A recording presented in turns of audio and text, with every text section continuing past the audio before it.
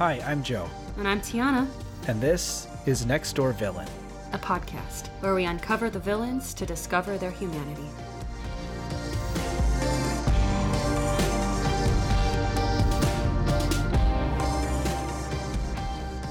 Okay, I have a very important question for both of you. Okay. I want to know what Lady Eboshi you are today and why. Okay, here are the options. Number 1, you're the Lady Eboshi who wants to do some combat/knife fighting. Number 2, you're the Lady Eboshi who wants to shoot at a god. Number 3, you're the Lady Eboshi who feels remorseful and sorry. Or number 4, you're the Lady Eboshi who wants to create a thriving town/place. Tiana, this one's pretty easy for me. I am the Lady Eboshi who is ready for combat and knife fighting. Nice. Which we'll get into a little bit later, I think, because I feel like as we talk about Princess Mononoke, we are going to have some conflicting ideas about the film and how much we like it. That's interesting that you know that already. That's just my suspicion. Okay. Yeah, I don't know for sure, but so you're ready to fight. Yes, You're like, I'm ready to. Let's pull out some knives. I'm ready to upset our listeners and. Oh, you're very excited. I know you have comments that are just like right at the tip of your tongue. Oh yes. Okay, all right. That's my answer. I think today I am option number 4, the Lady Eboshi who wants to create a thriving town/place, because I feel like it's just been very tumultuous lately. I mean, there's been COVID. I've moved twice in the past couple of years. I've had like 3 job changes, and I kind of just want to thrive and have a little more stability. So that's where I'm at. Yeah, that's what Lady Eboshi wanted, some stability for her town. So that's good. Okay, I am number 2. The Lady Eboshi who wants to shoot at a god. Well, one, that sounds badass. I mean, I know it's not great, but one reason why Lady Eboshi shoots at animal gods in the forest spirit is because she wants things to go her way, and the gods try to combat that. Like, she wants the forest the way she wants it to be, not how the gods want it. And I really want my way today. I want things to go my way, even if it means disregarding what the gods or the universe want for me. It's my way or the highway. If I want to do a certain task today, then I will do it and do it my way, even if the universe is like, no, don't do that. That's not a good idea for your future. Or like, I really want to eat shrimp scampi today, so I will eat it at my time, in my way. And I will tell someone, even a god, to go away if they stop me from me and my shrimp scampi. Well, Tiana, what I really hope that you do want to do today is to have an in-depth conversation and exploration of Lady Eboshi from the film Princess Mononoke. Is that in your desires? Because No. if not, you're gonna have a bad time here. Of course it is. Of course it is. It is in my desires, so I'm not so upset about that. Yes. And you're going to want to do that, I hope, with a mysterious other woman's voice who has appeared on the podcast today, but we neglected to introduce her for reasons that are unclear. So please welcome to the podcast for the second time, Annie. Yeah, thanks for having me. So, yeah, I'm Annie, and I'm in Austin, Texas, and I'm a writer and a journalism student, and I'm also a podcast host of Misfits, which is a show where we have conversations about identity with people who felt like they don't fit into their communities. Mm-hmm. And I'm happy to be here for the second time. Yes. Yeah, thank you so much. Annie, you might remember if you're listening from the Oren Ishii episode a while back. And Annie, I think one of the cool things and one of the reasons we're excited to have you, and one of the reasons I also really enjoy your podcast, is in some ways it's very similar to what we do in that you are sort of exploring different perspectives, only we're doing it in a silly way with fictional characters, and you're doing it in a very good way. with real people. Well, I think it's good to do it with villains too. It's all an exercise in empathy, I think. Yes. Yes. Yeah. So thank you so much for being with us, Annie. And the villain who we're talking about today is Lady Eboshi. Woo! I don't know if you wanted me to say that or if you were waiting to build suspense. I'm just going to do a brief overview on Lady Eboshi and her role in the film of Princess Mononoke. Since if you're listening, you're probably a fan of Studio Ghibli films, but even then, it still may have been some time since you saw Princess Mononoke. Yep. Came out in 1997, or released at least in the US in 1997. Yes. Lady Eboshi, she is what? Lady? Leader. Oh. She's the leader. She is the leader of Irontown. She's made the town of Irontown into a powerhouse that produces Iron. iron. I feel like we're in Woo. a class. I know, right? I didn't know I'd be quizzed on this podcast. So she's a pretty badass leader. She's developed Irontown. She's welcomed lepers as workers and people of the town. And she also bought out women who worked at brothels and gave them the opportunity to live, thrive, and work in Irontown.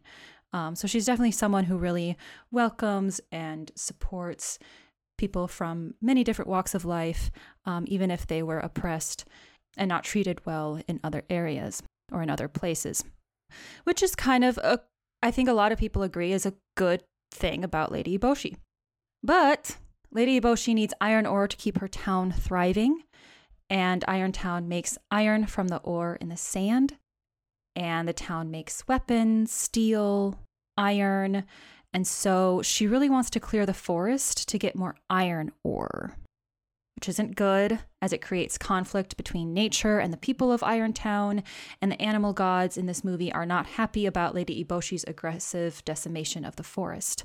During one of the conflicts, she shot Nego, a boar who ended up getting cursed with hatred and who spread his curse to the main character, Ashitaka. So, kind of rough there. But she, and I'm sure you two can agree with me that she's a very assertive, confident leader and fighter who seems like she'll stop at nothing to get iron ore and help her town. And then in this movie, she wants to get the head of the forest spirit, or the Shishigami. It's not good to try and get the head of the Shishigami or the forest spirit. That's a matter of perspective. Okay, yes. This is where Joe has thoughts. Yes. And to Lady Eboshi, it's very good, right? If she can obtain the forest spirit's head, she gets 1, the animals will no longer be gods who can fight back when she overtakes the forest. If that happens, she gets to have a wealthy village with prosperous people who produce iron, like if she can get the forest for herself and shoot off the head of the forest spirit. 2, she gets to gain legal protection of Irontown. This protection would be granted by the emperor. 3, maybe she can use the head of the forest spirit to cure the lepers, because the forest spirit is known to grant immortality. And 4, by giving the head to Jigo, who helps her out in this movie, she can repay him for letting her use his riflemen to defend Irontown from invaders. Jigo will then give the head to the emperor for money. So, a lot of financial gain and a lot of protection and immortality to be gained by getting the forest spirit's head.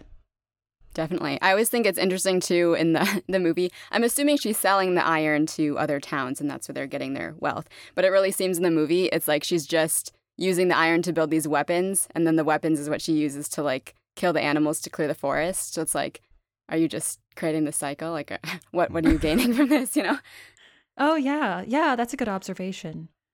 Well, so Yeah. Before we dive into our analysis, I'm interested from you two, your like general, how do you feel about the movie as a whole? Like, is this like a movie you enjoy? Is it a movie you don't like? Like, how do you feel about Princess Mononoke as a whole and the story it tells? We weren't expecting this, Joe. Annie and I like to prepare. No, I mean, Yeah. Are your feelings complicated or? I love the imagery and the art and the fact that this movie is trying to show that not being one with nature can lead to a lot of chaos and destruction that impacts both parties, both nature and humans. I like this movie, and a lot of people like this movie because it's kind of relatable to today's issues with climate change. Not totally, right? But it's just like, oh, here's a warning that if you try to break down nature, it's going to come back and get you, kind of like how the Black Ooze comes back and tries to get Irontown. And I'm kind of wondering, maybe this is where Joe is going. It has a very environmental message, but in the end, it makes it kind of like, oh, both sides kind of have a point, which is maybe what Joe is going to get into. Yeah. In a way that it makes it not entirely like, oh, humans are just destroying the environment and using the resources, they're evil, therefore they should be stopped. It's kind of like, well, the people needed these resources to thrive. It was a lot of oppressed people, these lepers, these former sex workers, that they needed to kind of like thrive and have a successful town. And so I think some people probably like that message because I think the Ghibli movies do a really good job of not having just a black and white good and evil. It's kind of morally ambiguous. But I'm sure some people are like, well, maybe it should have taken a stronger environmental stance. Yeah. So the reason I wanted to know how you all felt about it is because I didn't really like the film, largely for those reasons. Yet I struggled I did a lot of research. I listened to a lot of other podcasts. I talked to a lot of people I know. And this movie seems to be sort of universally beloved. And it was sort of a struggle to find any sort of critical analysis of the storyline and what happened. And that is my main gripe with it, is I feel like the story is sort of intended to show that there is good and evil on both sides, and that like Lady Eboshi is sort of initially presented as this villainous character, but then we see her softer side where she's taking care of people and we're supposed to sympathize with her because of that. But I just didn't feel that sympathy or any reason to want to feel sympathy towards her side of the story, because ultimately Ashitaki is sort of like this traveler who's just like, for much of the film, just observing, and we're seeing things from his perspective as a sort of a neutral character in this war. But I was so frustrated that his thing was constantly like, no violence, let's just be at peace. When really what's occurred here is that this group of humans has come into this area, depleted of its resources, and now, in order to get more, is just trying to destroy this forest through whatever means possible. And we're supposed to like have sympathy towards both sides here. And in the end, when they are sort of at peace, the nature just comes back, and there's like, it's just like both sides are just going to move on as if nothing happened, when one side, from my point of view, was clearly the aggressor, and that was the humans who've done irreparable harm to the environment that's going to take years and years to like come back and fix. I also think it's interesting at the end, because I've been doing some reading, you know, when kind of nature takes over and Lady Eboshi is there, and I think Ashitaka comes up to her and she says, like she feels very remorseful, it sounds like, maybe from what she did. And she says, oh, I'll build a better town. And I think it's a little bit unclear whether she means, okay, we'll build a new town that's kind of one with nature, that's not as exploitative, or does it mean she's just going to do the whole thing over again and make it bigger and better and with more vengeance? And I kind of read some things that some people think it's the former and some people think it's the latter. And I'm curious what your interpretation of that ending was. I think that whatever she's going to do to rebuild is not going to be enough to repair the harms that she's already caused. Like ultimately, if they're rebuilding Irontown, they're rebuilding a city that has already depleted the resources that it needs to thrive, because that seems to be the only thing the city is designed to do. And if it is going to continue to do that, it needs to be taking more from the land. And I just don't see a way that she can come back unless she is doing something to actively give back to the environment to help it rebuild. I'm not optimistic for the future of Irontown.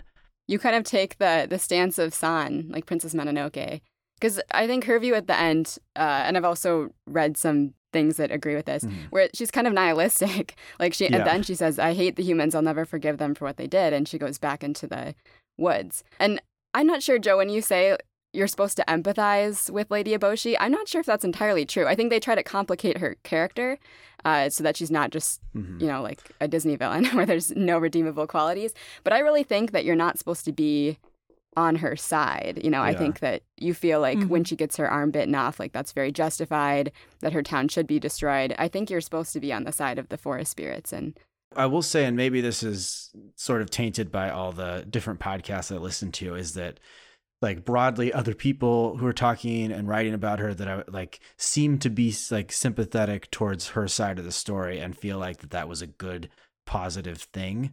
And that's what I disagree with. Oh, and the idea that like, I think that we're also supposed to see bad in the nature side, that like their sort of aggressive tendencies we're supposed to see as like bad parts. But I'm like, yeah, you deserve to be angry.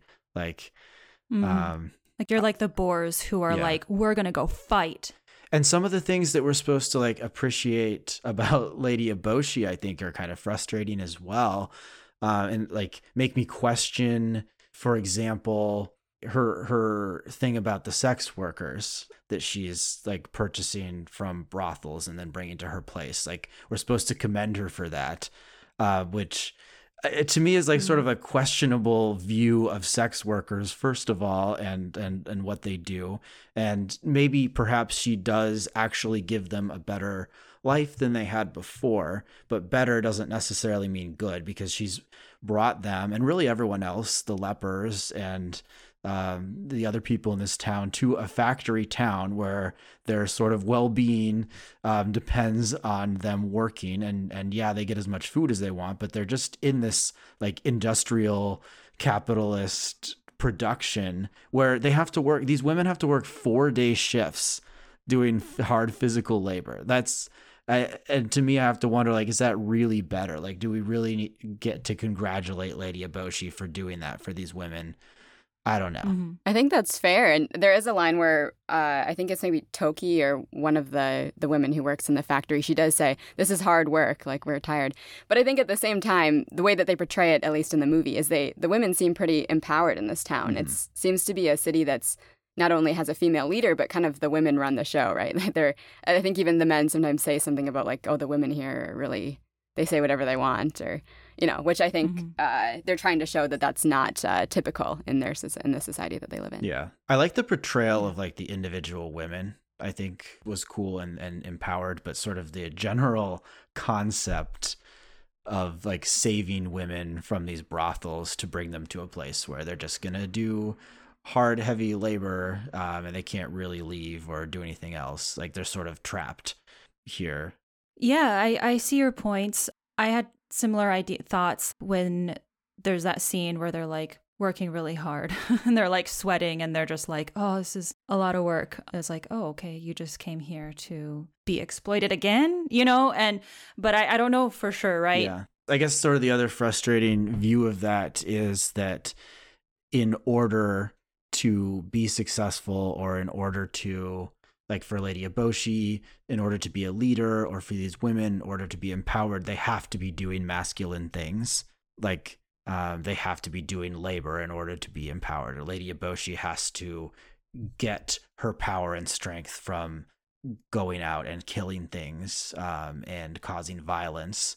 And she has to sort of hide her like quiet, nice, feminine stuff, which she only shows to people in more intimate, smaller settings. I don't like that either. But I kind of interpreted that as that's who she is. Like she is assertive. She is aggressive. She is a leadership type. Yeah, I wasn't sure because she was so, in those smaller, more intimate moments, she was so loving and caring with her people. And I don't think she's hiding it. Yeah.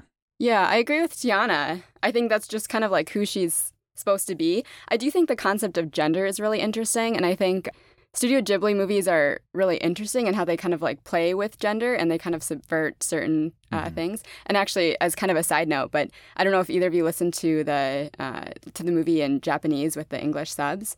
But the voices in a lot of the Japanese versions, like say there's a female character, they'll have like a male voice or vice versa. And so, for example, in this one, Moro, which is like the wolf god, who's kind of a mother figure, in the English version has a woman's voice, but in the Japanese version, it's actually a male, I believe, actor who's like very famous for being a drag queen, but identifies as a man. And so I think those are interesting. And more to the point of Lady Eboshi, I looked this up, and this was on like the Ghibli wiki and also Wikipedia, so take it with a grain of salt.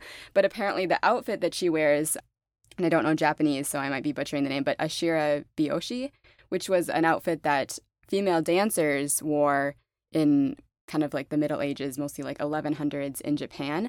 And they were female dancers, but they were dressed as men, which I think is interesting if that's true. Yet part of her look is very feminine, right? She's got the bright red lipstick. She has kind of like a bow or a ribbon in her hair that's pink. So I think that they're trying to play a little bit with her gender there. And she has some masculine elements and she has some feminine elements as well. Mm-hmm. Mm-hmm. Yeah. And so those are sort of my grievances with the film. But I wanted to bring them up specifically because I felt there was such a lack of nuance in what I was reading about this movie, and it was so hard to find anything sort of critical because it is so beloved, and that really frustrated me. So that's why I was so excited to like talk about these things. But there were a lot of things I loved about the film. I mean, some of the animation is really beautiful and creepy. There's some like beautifully creepy moments, like when the boar is covered in those demon leech worm things. And then near the end, when the people have like skinned the boars and they're like hiding underneath them, that was like such a creepy, cool sequence. And the fact that there are these sort of interesting levels to dissect sort of speaks to something about the writing of the film that is worthwhile and valuable. It's so interesting because this film is so gray. And so are the characters, and that aligns with a lot of Miyazaki's films. Like, a lot of characters aren't just good or bad or feminine or masculine or, yeah, there's just a lot of complexity in each of them. And then, like, at the end, it's vague. And I did want to say about the ending, I didn't really notice that until I rewatched it too, that at the end, Lady Eboshi just says something like, oh, we're going to make a better town. But then she didn't expand on what that meant. And I was like, what do you mean, woman? Like, I was kind of like yelling at the screen a little bit, like, say more, explain, please. But I was a little bit more optimistic because she had witnessed a really intense consequence of what happens when you don't respect nature and the animal gods. I just can't picture many people being like, oh, the entire town got destroyed and we almost all died because of the black ooze from something that I did, and then they don't make it better and they don't change. You know, I just feel like that's such a big event that can make her change her mind and can make her decide to do something better with the town and make it into something that doesn't harm nature to the same degree. I don't know if you can ever make a town that doesn't have at least some negative impact on nature. But well, I think you can. I think sort of the argument against that would be that like there were, and you could argue this as well, that like the indigenous communities, in this case, like the one that Ashitaka was from, were sort of living in, what do you call it? Like more harmoniously with nature. Yeah. I think at the end, though, Ashitaka plans to stay with the Iron Town because he can't go back to his own village as per the rituals and the beliefs, right? It's like once he leaves, he can't come back. And so my understanding was at the end he planned to stay there because his view is very much on the side of like, let's live in harmony with nature. I imagine that his presence would have an influence on Lady Eboshi's decisions and how Iron Town was reformed as well. Hopefully. I think it has, like, the ending, while it is ambiguous, I think it has a hopeful feel at the end. You know, a lot of the movie is just like, this is what raw hatred looks like and what it can do to you. And at the end, there's, like you said, everything kind of like flourishes and it's growing again. And whether or not you think that was a good ending, I think it's a hopeful ending is what they were going for. I don't know if Lady Eboshi deserves a second chance. She's already killed 2 forest gods and that didn't slow her down. So even if she learned her lesson, I'm just not sure if she gets to do the job again. Like, how many chances do you get before there's a bunch of other people like Taki? Maybe she could try leading and maybe she'd do a better job. I don't know. I thought Lady Eboshi was a bad woman. And now I'm going to try to empathize with her the rest of this episode. That's good to know. That's good to know. We need a devil's advocate, right? Yeah. Life is about texture, and if we don't have difference in opinions, then what are we really doing here? Yeah. Back to you, Tiana. So let's talk about the part where she does shoot off the head of the forest spirit. Okay. I keep saying like shoot off the head, and that feels really disrespectful. I feel like That's she factually what occurred. deceased. Honorably decapitates. I guess this kind of supports Joe's point a little bit, is that one thing that Lady Eboshi does as a leader that's not very good is she's about to kill the forest spirit, but then Ashitaka is like, OMG, your town is getting invaded by samurai right now. You need to go back. You have to. And she's like, no, they can handle it. Which I guess you can look at it in both good and bad ways, right? Like, I trained my women. I know they can handle it. I'm not just some dude who's going to say, no, they can't do it, so I'm going to be their Lord and Savior. They can do it themselves. But then she also kind of leaves them high and dry. So, Right, which you also see at the beginning, right? It's like one of the first scenes of Lady Eboshi is when they're I think they're bringing rice or something back to Irontown, and then Princess Mononoke and the forest spirits, they come and attack, and a bunch of men like fall off the cliff or they're injured or whatever, and someone is like, oh, should we go back for them? And she's like, hell no, we're going home, we're gonna eat. We're taking whoever is there. And then, of course, when Ashitaka brings them back, she's like, oh, thank you. I'm so sorry that I left you guys there to die and bleed out. It's all good. Yeah, I mean, she's very single-minded. Yeah, they did fall off a cliff to be on her side here, because that's what I'm trying to do now. Joe, you flip sides. Well, I'm trying to empathize. Is that like if she had brought everyone back to try to rescue those dudes who were probably going to be dead. Like if Ashitaki hadn't saved them, they probably would have died by the time they got rescued. Then she potentially could have been attacked again and lost more people. So she maybe made the difficult but necessary decision to help save the rest of the group and get the rice back to feed the entire village. Yeah. And would she get this much criticism if she were a male leader too? No, a male leader would have been like, leave them. And then they wouldn't even said they're sorry. They would have been like, every man for himself. Everyone would be like, that's perfectly normal. He's a strong man that we can respect for making hard choices. And she is respected. Like, you know, for all the criticisms we have of her, it seems like the people of the town really at least respect her and admire her. You know, I'm not sure if that's out of obligation or fear or what the situation is, but you don't really hear anyone speak poorly of her. And in fact, when Ashitaka knocks her out, when she and Sen are fighting, they're furious at him, right? They want to kill him for, they're like, you can't do this to our lady. I think they say that. And so they're very protective of her. Yeah. Yeah, as much as I complain about her sort of savior thing with the sex workers and then putting them into a different kind of heavy labor, they do seem to genuinely love her. As much as I'm complaining about it, I'm probably wrong. Right. And also, if we were to take the information about her clothing being the clothing of these women who used to do like dancing for men, from what I understood from what I was reading, is that these women are kind of like geisha.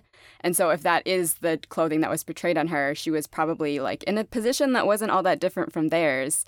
And, you know, she found working in this town and creating this iron and this kind of factory system to be beneficial for her. So perhaps that's how she's looking at it for these women as well. Yeah. So after the forest spirit is decapitated, a black ooze that kills anything that touches it erupts from the forest spirit's body. Well, it starts actually destroying Irontown, and it almost kills the people in Irontown, but they get out in time. The people flee. Ashitaka and San then have to give back the head to the forest spirit so that the ooze stops and to restore the forest spirit. The forest spirit still dies, but the ooze stops after getting the head. And the forest spirit, I guess, lives in the nature and in everything. The ending is bittersweet. The forest spirit dies. The way it's known dies, but then yet it's living in everything. Did you get that sense? That's the only way I can wrap my head around that all the plant life immediately came back. Yeah. So many layers in this film. I really felt it was, about conflict between nature and humans, as well as the need for harmony between them. The humans want to take away the forest. The animal gods want to fight back. War, chaos, and destruction ensues among both, and the conflict has potential to destroy both. Yeah. And so for the remainder of the episode, we thought we would sort of delve into maybe a little bit more personal stuff, but with questions kind of guided by themes and things that happen in the movie, but specifically around Lady Eboshi, who we're here to empathize with today. Annie, do you want to kick us off here with your question? Yeah, absolutely. So when Lady Eboshi is fighting San/Princess Mononoke in Irontown, she warns her warriors, cut off a wolf's head and it still has the power to bite. Yet, towards the end of the movie, she seems to kind of forget this, because when she shoots off the head of the wolf god Moro, the head then comes back and bites off her arm. And so she seems to have completely forgotten this advice. And so I'm wondering if there is a time when you forgot your own advice and it came back to bite you. Oh, yeah, absolutely. All the time. Actually, just yesterday, I was talking to a friend about their relationship, and they're kind of going through a little bit of a bumpy patch where they've asked their partner to do some things and their partner doesn't really seem to be listening or wanting to make a change. And they're very hopeful about things getting better in the future. And they're trying to figure out what to do about it. And my advice is very much you need to live in the relationship that you're in right now, not the relationship that you want to be in later on. And that your relationship only is what it is right now. And you have to decide, do you want to stay in that and then work towards something better? Or do you want to get out of it because it's not something that you're happy with? So, and I've given that advice to actually a few different friends over the past year in their relationships that I've talked to, but I find that it is advice that I am really bad at making myself, or really bad at taking, because I get so anxious. And so in the past, when I've been in relationships, I'm always constantly thinking about the future and what's ahead and what I want it to be or what I'm hoping for. And I have such a hard time living in the moment, but it is the advice that I end up giving just about anybody who is having any trouble with anything. That's my go-to advice that I rarely take myself. My piece of advice is a little bit similar. It's not originally my own, but I've carried it with me and kind of taken it as my own and passed it on to some people who might be interested in it. It's a little dark, but sometimes to help you understand the importance of humans in your life and to, like Joe said, pay attention to the moment. You can pretend that you time traveled back in time from the future and to the now. And in the future, you pretend, that in the future, where you've came from, this person that you're with in the now is not around anymore. I told you it's going to be dark, but maybe in the future they left or they died or they're just somewhere else or they're just not with you anymore. Whether this be a friend, a partner, or family member, et cetera, et cetera. But you've come from the future and traveled back in time to the present moment that you're in. And in that moment, you're with that person and that person is still around like crazy. When you do this, you kind of start to appreciate the human that you're with. The moment might even become more special, even though it might be kind of mundane on the surface. So I'm with you now. So I need to really enjoy it and pay attention to the present moment with this person, because there could be a time in the future when this person is not with me anymore or not around me, right? And then it kind of puts things in perspective and might even help you just be with that person. And so I think, it's hard to apply this advice to every single interaction. It's helpful in certain instances. So there was a time I didn't really apply this when I should have. I was arguing with my partner in Walmart about the price of potato chips. He didn't like that I wanted to buy a bag of chips that were $2 more than the other kind of chips. And I was mad that he was mad about just $2. And it was this whole thing. Oh, they're just both potato chips, right? Why would you not get the cheaper ones? See? But because I like the other kind. All right. Because I like the other kind of... No. I mean, yeah, that's a good point. And I see your point. I really do.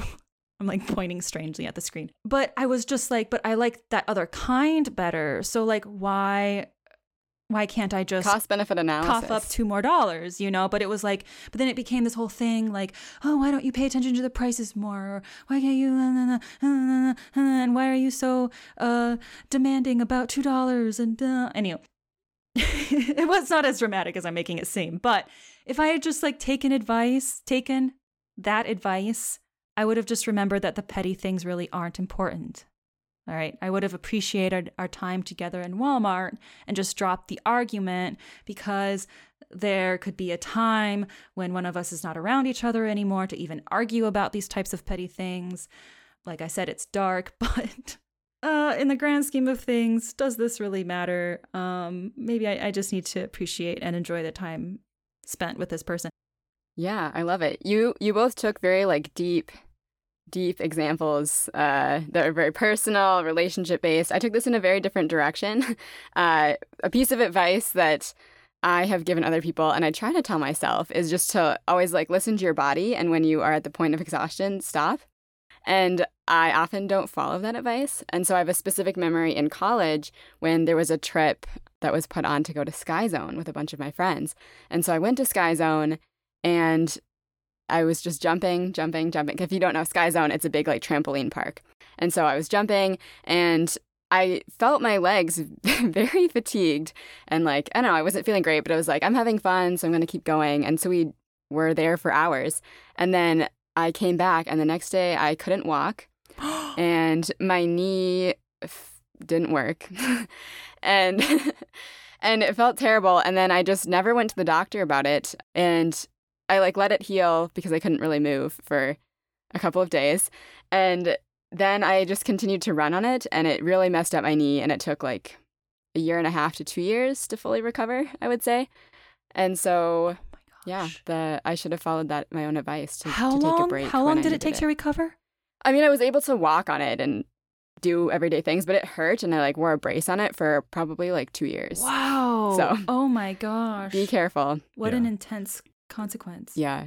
That was one of the first moments too where I was like, I guess that I'm not like immortal. Like I'm aging, and my body will not it can't just on 100% power all the time anymore. That was a great example, actually, because unlike mine and Tiana's sort of rambling emotional thing like we normally do, it was a very tangible, clear example.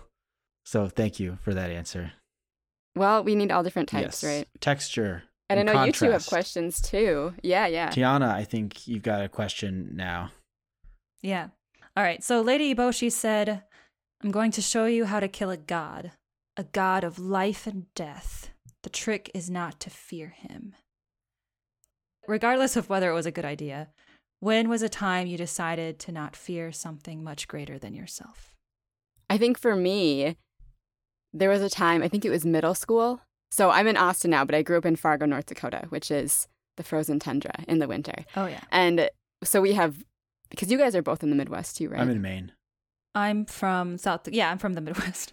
South Dakota's in the Midwest, right? South Dakota's definitely in the Midwest, yes. But both Joe and I went to school in Fargo, Moorhead, so. Okay, cool. So you're familiar. Yes. Yep. So as you know, we have blizzard days sometimes when it is blizzarding and snow is falling everywhere and it's cold and it's really dangerous to go out in a blizzard. But we had off school and I was in middle school and I was like, well, I just really want to go to my friend's house. She lived about a block and a half away, like really, really close, straight shot.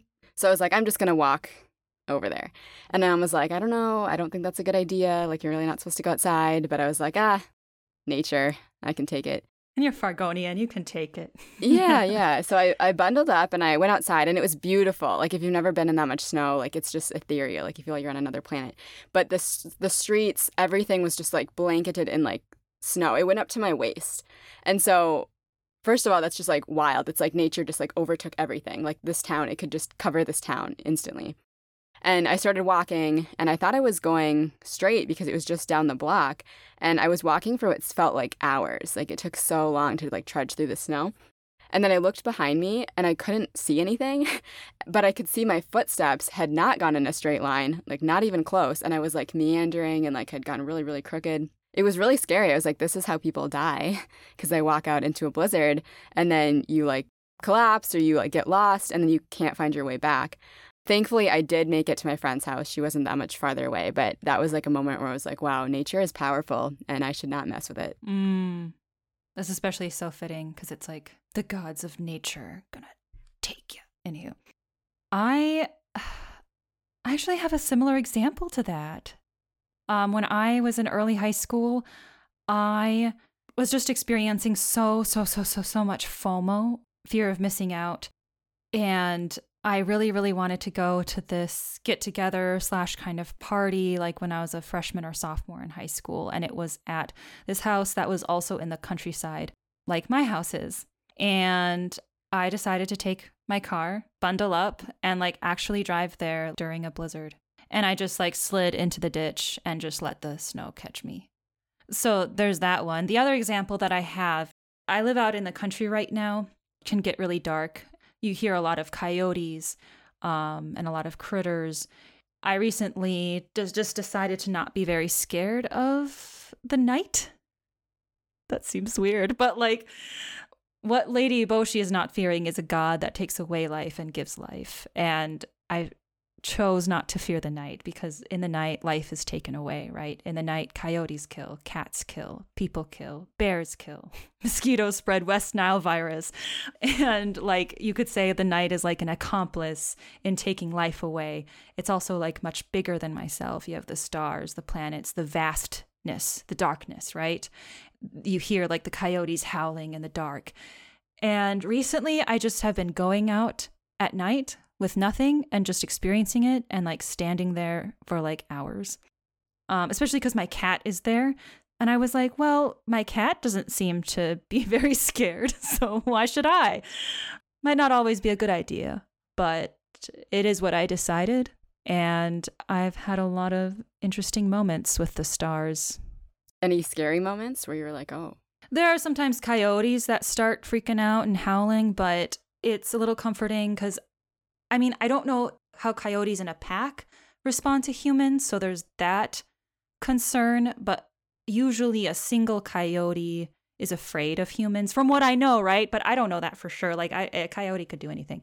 And a coyote can have rabies, you know? So, like, sometimes a coyote will be like, coyotes will start, but they are a predator for my cat. So I start, like, howling or yelling back at them, and then they stop. So I like chew them out with howls. And coyotes are kind of small, right? They Yeah. just look like cute dogs. So. Yeah, but they can probably bite. Yeah, they're unlikely to attack a person unless there's like unusual circumstances, but right, legitimately scary for your cat because that is much higher on the probability scale. Yeah. Yeah. And the rabies thing. Our house used to get mice into it. And so I remember when I was like, I would just pick up the mice. Like I'd catch them with my hands, my bare hands, and I'd let them outside. And I was just like, well, if a mouse bites you, it doesn't hurt that bad, right? Like it's fine. Right. But then I learned about rabies and that there's like really no cure for it. And it's a pretty terrible death.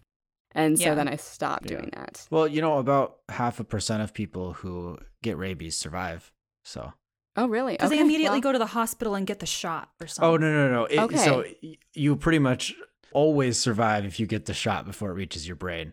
Once it reaches your brain, only about 0.5% of people survive. Oh, okay. It's like wow. 99.95%. But there's no like cure for it, right? There's just the shot that helps prevent it from getting there. Yeah. And then you take the vaccine, right? Is that it? Yeah. Once it's there. Once it hits you, it like infects you, and then like the infection like crawls slowly up towards your brain. So if you get it before it gets to your brain, you're like almost certainly fine. Once it gets to your brain, you're almost certainly dead. And the reason I know so much about rabies is because about 2 hours ago, I listened to a Radiolab episode all about rabies. Oh, hey, look at that. So that was just a coincidence. Serendipitous. Do you know if coyotes in a pack would be confident to attack a human?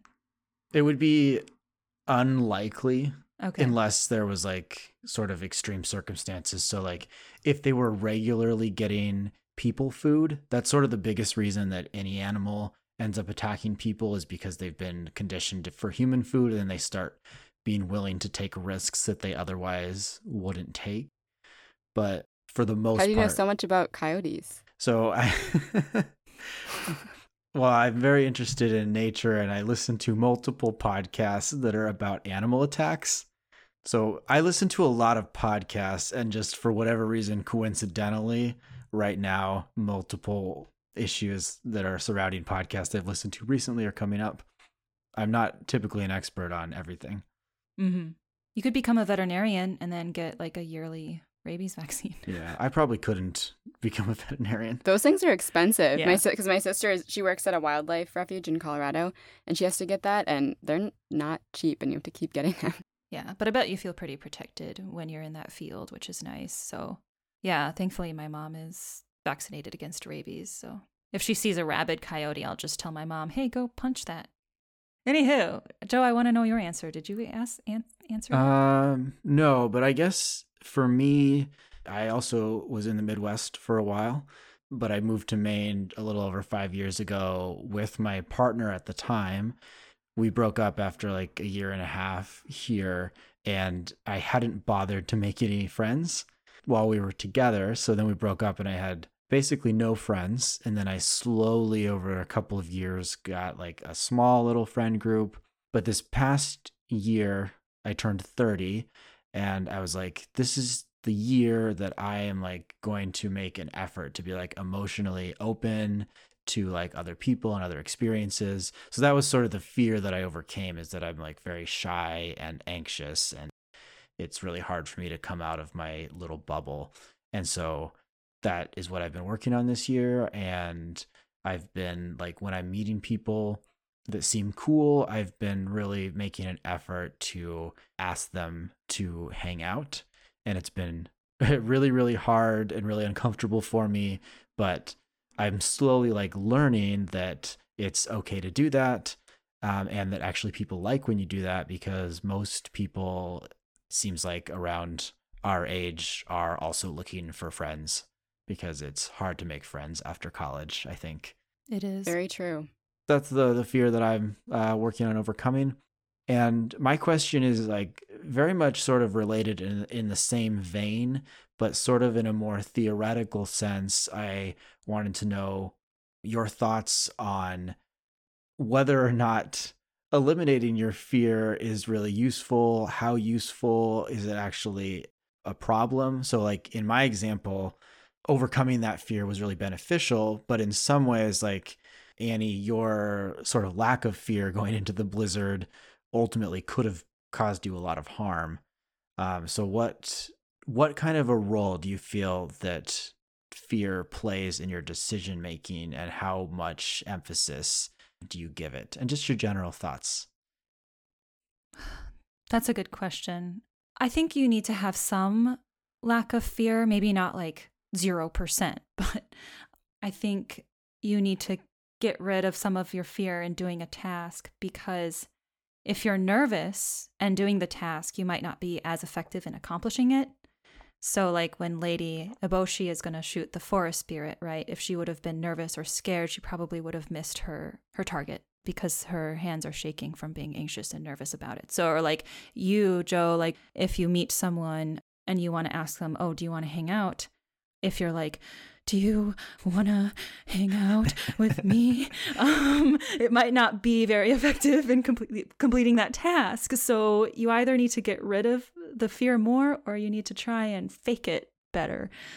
So yeah, getting rid of the fear, I think, helps you in like doing the task a lot of times.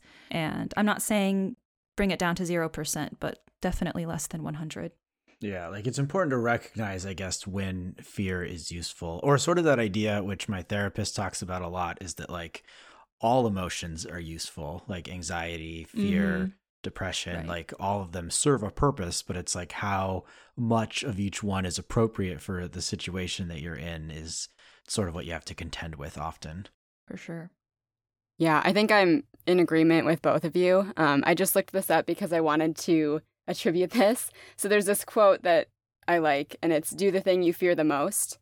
And it's, of course, attributed to Mark Twain, which 50% of all quotes are attributed to. But I think for me, as someone who's like a more naturally cautious person, and I will take risks, but I'm very calculated in taking risks, and I don't tend to do things spontaneously. Sometimes it's good for me to kind of like throw caution to the wind and see what I can accomplish if I don't overthink it.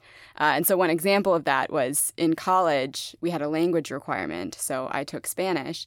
And for, I think it was the second Spanish class I took, or the third, because we had to take 4 semesters of it. There was an opportunity to take it in Costa Rica, and it was an immersion program. So you stay with a host family, you're speaking Spanish the whole time. It's a very immersive experience. And like, I was nervous about it, but I didn't think about it too hard. I was like, yeah, like being in Costa Rica over January sounds really fun. I had heard of some people who were interested in going, and the professor seemed really cool. And I had seen that quote recently. I think it was on like a bathroom stall door. Someone had written it or something. And I was like, yeah, I'm going to go for it. And so then I got there and I realized I don't know Spanish. And I was really terrified. And my host family didn't speak any English. And I was like, holy crap, what am I going to do? And then it ended up being really great, and I got really close with my host family, and I didn't really know anyone on the trip, so I made friends, and my Spanish improved drastically because it was a sink or swim situation. And so I think that's a situation where I was like, okay, it was really good of me to have just gone for it and then put in the work to make it work, right? To meet people and to practice the language and get immersed in the culture. And then on the other hand, I think it is important, like we have fear for a reason, right? And that's to help us to have some caution, and it can also help us prepare things. So I know I had a professor who would always say, like, introverts actually tend to, this is according to him, he's an introvert, to be better public speakers because they over-prepare for things. Whereas someone who can just, you think of someone who can just, like, is extroverted and just jump in and give a great speech, that's great. But then if someone asks them a question that they're unprepared for, then they might stumble a little more. Whereas, like, someone who's more afraid of public speaking, they will have prepared every single possibility. And so, you know, I think it depends on the situation. Like I love public speaking, and people always like question that because they're always like, but you're always talking about how shy and anxious you are. Like, what are you doing on stage? But that's exactly it, is that my anxious mind is constantly running through like all the possible scenarios of what could happen. So I'm like pre-prepared for a lot of different situations to occur. Indeed. I'm trying to work on getting rid of more fear and just like letting it go, but I'll let you know how it goes. I think it's just doing the thing. Just go for it, even if your voice shakes. Well, next time you are fearful, you can manifest Lady Eboshi with her gun. Yeah. And take that energy into your situation. It's so interesting how I think Lady Eboshi feels that she's as great as a god or greater. Isn't that so fascinating? Like, that's why she's so confident in shooting down gods and shooting the forest spirit. Like, she's like, I'm as good as a god. I'm greater than that. Does she think I'm as good as a god, or does she think the gods just aren't that great? Maybe that. It's just sense. She's like, they're just, you know, they're there. I don't know if she reveres them. And then I was like, what good is a god if they die? Are they even that great? Philosophical questions. Yeah, you're right. She's probably just like, they're not that great. Anywho, does anyone else have anything to add about Lady Eboshi before we get into our spicy segment? No. I mean, I don't. Okay. I'm excited for the spice. Well, it's a little silly and spicy. So we're going to share Tinder profiles for Lady Eboshi and pretend that Lady Eboshi is going to date and needs a Tinder profile. So we've written some for her. So each one of us has our own Tinder profile for Lady Eboshi. On Spotify, you can vote whichever Tinder bio you like best. Yeah, I'll make a little graphic for each of them so we can post them on Instagram. And then you can go like them on Instagram to vote for who you think is the best as well. So you could like on Instagram, or you could vote on Spotify. Yes. Or you could just email us at nextdoorvillain@gmail.com. Or you can call me and tell me which one you love. What's your number, Tiana, for the public? 218. No, just kidding. Just kidding. Who's going first here? Annie is the guest. Annie should go first. All right, here it goes. So her profile name is The Iron Lady. She's 31, 6'2", factory owner, and self-elected mayor of Irontown. I'm not actually sure how she got elected. Tall, dom, a natural-born leader who dislikes nature. Interested in women only. Past experience desired. Willing to pay. I like hunting, knife fighting, and caring for lepers. I dislike wild animals, walks through the woods, and incompetence. They say God is dead. You can thank me for that. Swipe left if you're a tree-hugging vegan. Very good. I took quite a different approach because I thought about why Lady Eboshi would be on Tinder and what her feelings toward it would be. And I think that she wouldn't really care about it that much, that it would be sort of like a flippant thing that she does when she's bored, almost just for her own fun or pleasure. And I didn't think she would put a lot of time and energy into her profile, that she would do something sort of dark and flirty, but just wouldn't put a lot of effort into it. So I wrote one very simple line. Her profile says, "I don't trust men, so I tie them up." And then that little purple devil emoji. Nice. I like it. Gets to the point. I'd probably swipe right on that. Not sure if she would swipe right on me, but that's another story. Okay. Anywho, mine is name, Lady Eboshi. Age, my age doesn't matter if I live forever. Her bio is, I produce the iron and steel, baby. Do you think I could steal you? Come and create demons, I mean babies, with me. We'll eat some good rice porridge as we sit overlooking the smoke. Ugh, sorry about that. I'm very sorry. What am I looking for? A way into the forest, a way into prosperity. Come shoot down the barriers to our expansion with me. Jan, I like how you and I, without collaborating, we end up coming up with like very similar formatted things. Yeah. And that's the first and last Tinder profile I'll ever write. Same. Nice. Congratulations. Yeah, I guess maybe that's why we wrote ours like we did. We don't know what we're doing. So I looked up examples. Oh, yeah, me too. It's so open. That's one thing I feel like at like older dating sites, it's kind of more prescribed, like how you format it. But for Tinder, it's like so wide open. And people get really, really creative, which is the fun thing about it.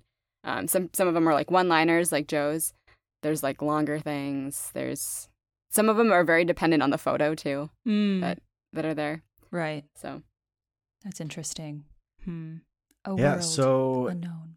again, you can go vote on Spotify or on Instagram by liking our Tinder profiles, our fake Tinder profiles that I'm going to post on there.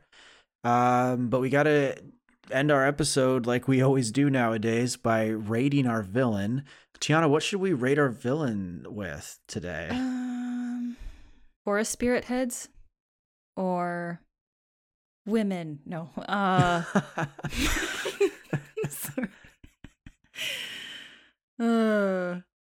Guns.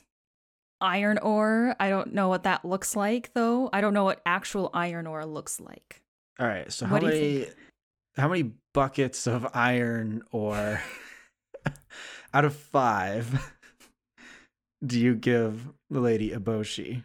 is this like how evil she is, or It's like how whatever. interesting All of a right, character she is? I'll go first, Annie, so you can see how it's done, and then you can do whatever you want. I'm gonna give Lady Eboshi 4.5 buckets of iron out of 5. The reason is because I think as a villain, she's done a really good job overall. As someone who, like, the environment is, like, to me, really important.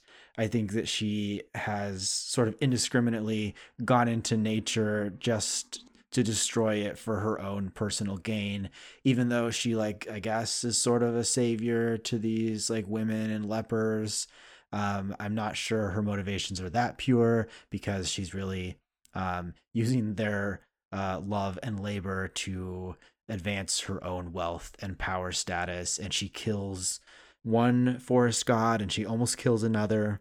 If anything, I'm taking half a bucket of iron away because she didn't succeed in killing the second forest god despite all her confidence and sexy villain power. So for those reasons, 4.5 buckets of iron for Lady Eboshi from me. Okay. I'm going to give her 3 buckets of iron ore out of 5. I like her. I like her laugh. I think it's very pretty and nice. So Yeah, I think I'm kind of. Go ahead, I was Jeff. just gonna tell you, it's sort of the rating doesn't really matter. It's sort of your like summary, I guess, in a sense. Sort of like whose line is it anyway, where the points don't matter, and I don't know what the other part of that is. Maybe you guys haven't seen But that. the That's an laughter older- does. Yeah.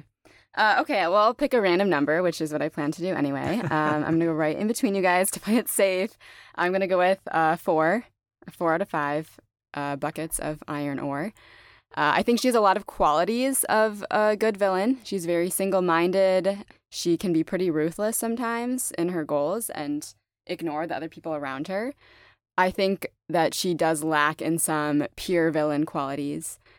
She seems to be able to express remorse. I don't really think she has henchmen per se. Like, she has other people who work in the town, but it's not really like she doesn't have these like sidekicks who are like would do anything for her, I don't think. Although I don't know, the women of the town were pretty loyal to her. So Yeah, Taki would do anything for her, I think. yeah, I don't know if I describe them as henchmen, but there's that. But yeah, I think she's a really cool character. I like her grayness, and yeah, I also like her laugh, Tiana. Yeah. I like in the English version, she's the only one who has a British accent. That's Yeah. pretty cool. I my new favorite thing, because growing up when I watched the Studio Ghiblis, I mostly listened to like Kiki's Delivery Service and or watch Kiki's Delivery Service and like Totoro's, like the lighter ones, but I always listened to them in English, and so now it's fun to like rewatch them in Japanese and notice differences, and then also to watch ones like Princess Mononoke that are a little bit darker. Oh, yeah. Well, I guess that's it. And this has been one of our longer episodes, so I hope people stuck around for the end, because Annie, I was hoping you could one more time give a plug for your podcast, which we really love. Yeah, sure. So podcast is Misfits. It's probably easiest to search if you're searching on Spotify or Apple Podcasts, Misfits with Annie Prafke, Prafcke. You can also find us on social media like Instagram and Twitter at ACXP Misfits. And yeah, it's really great. I think, kind of like you said, it does a little bit similar things to Next Door Villains, where we're just trying to talk to people from different walks of life and understand where they come from. Yeah. And if you don't want to search for Annie's podcast, you can just go in the show notes of this episode, and there'll just be a link right there, so you can hop right over after you're done listening to this episode. All the info. Beautiful. So, yeah. Thank you for listening. Bye. Bye.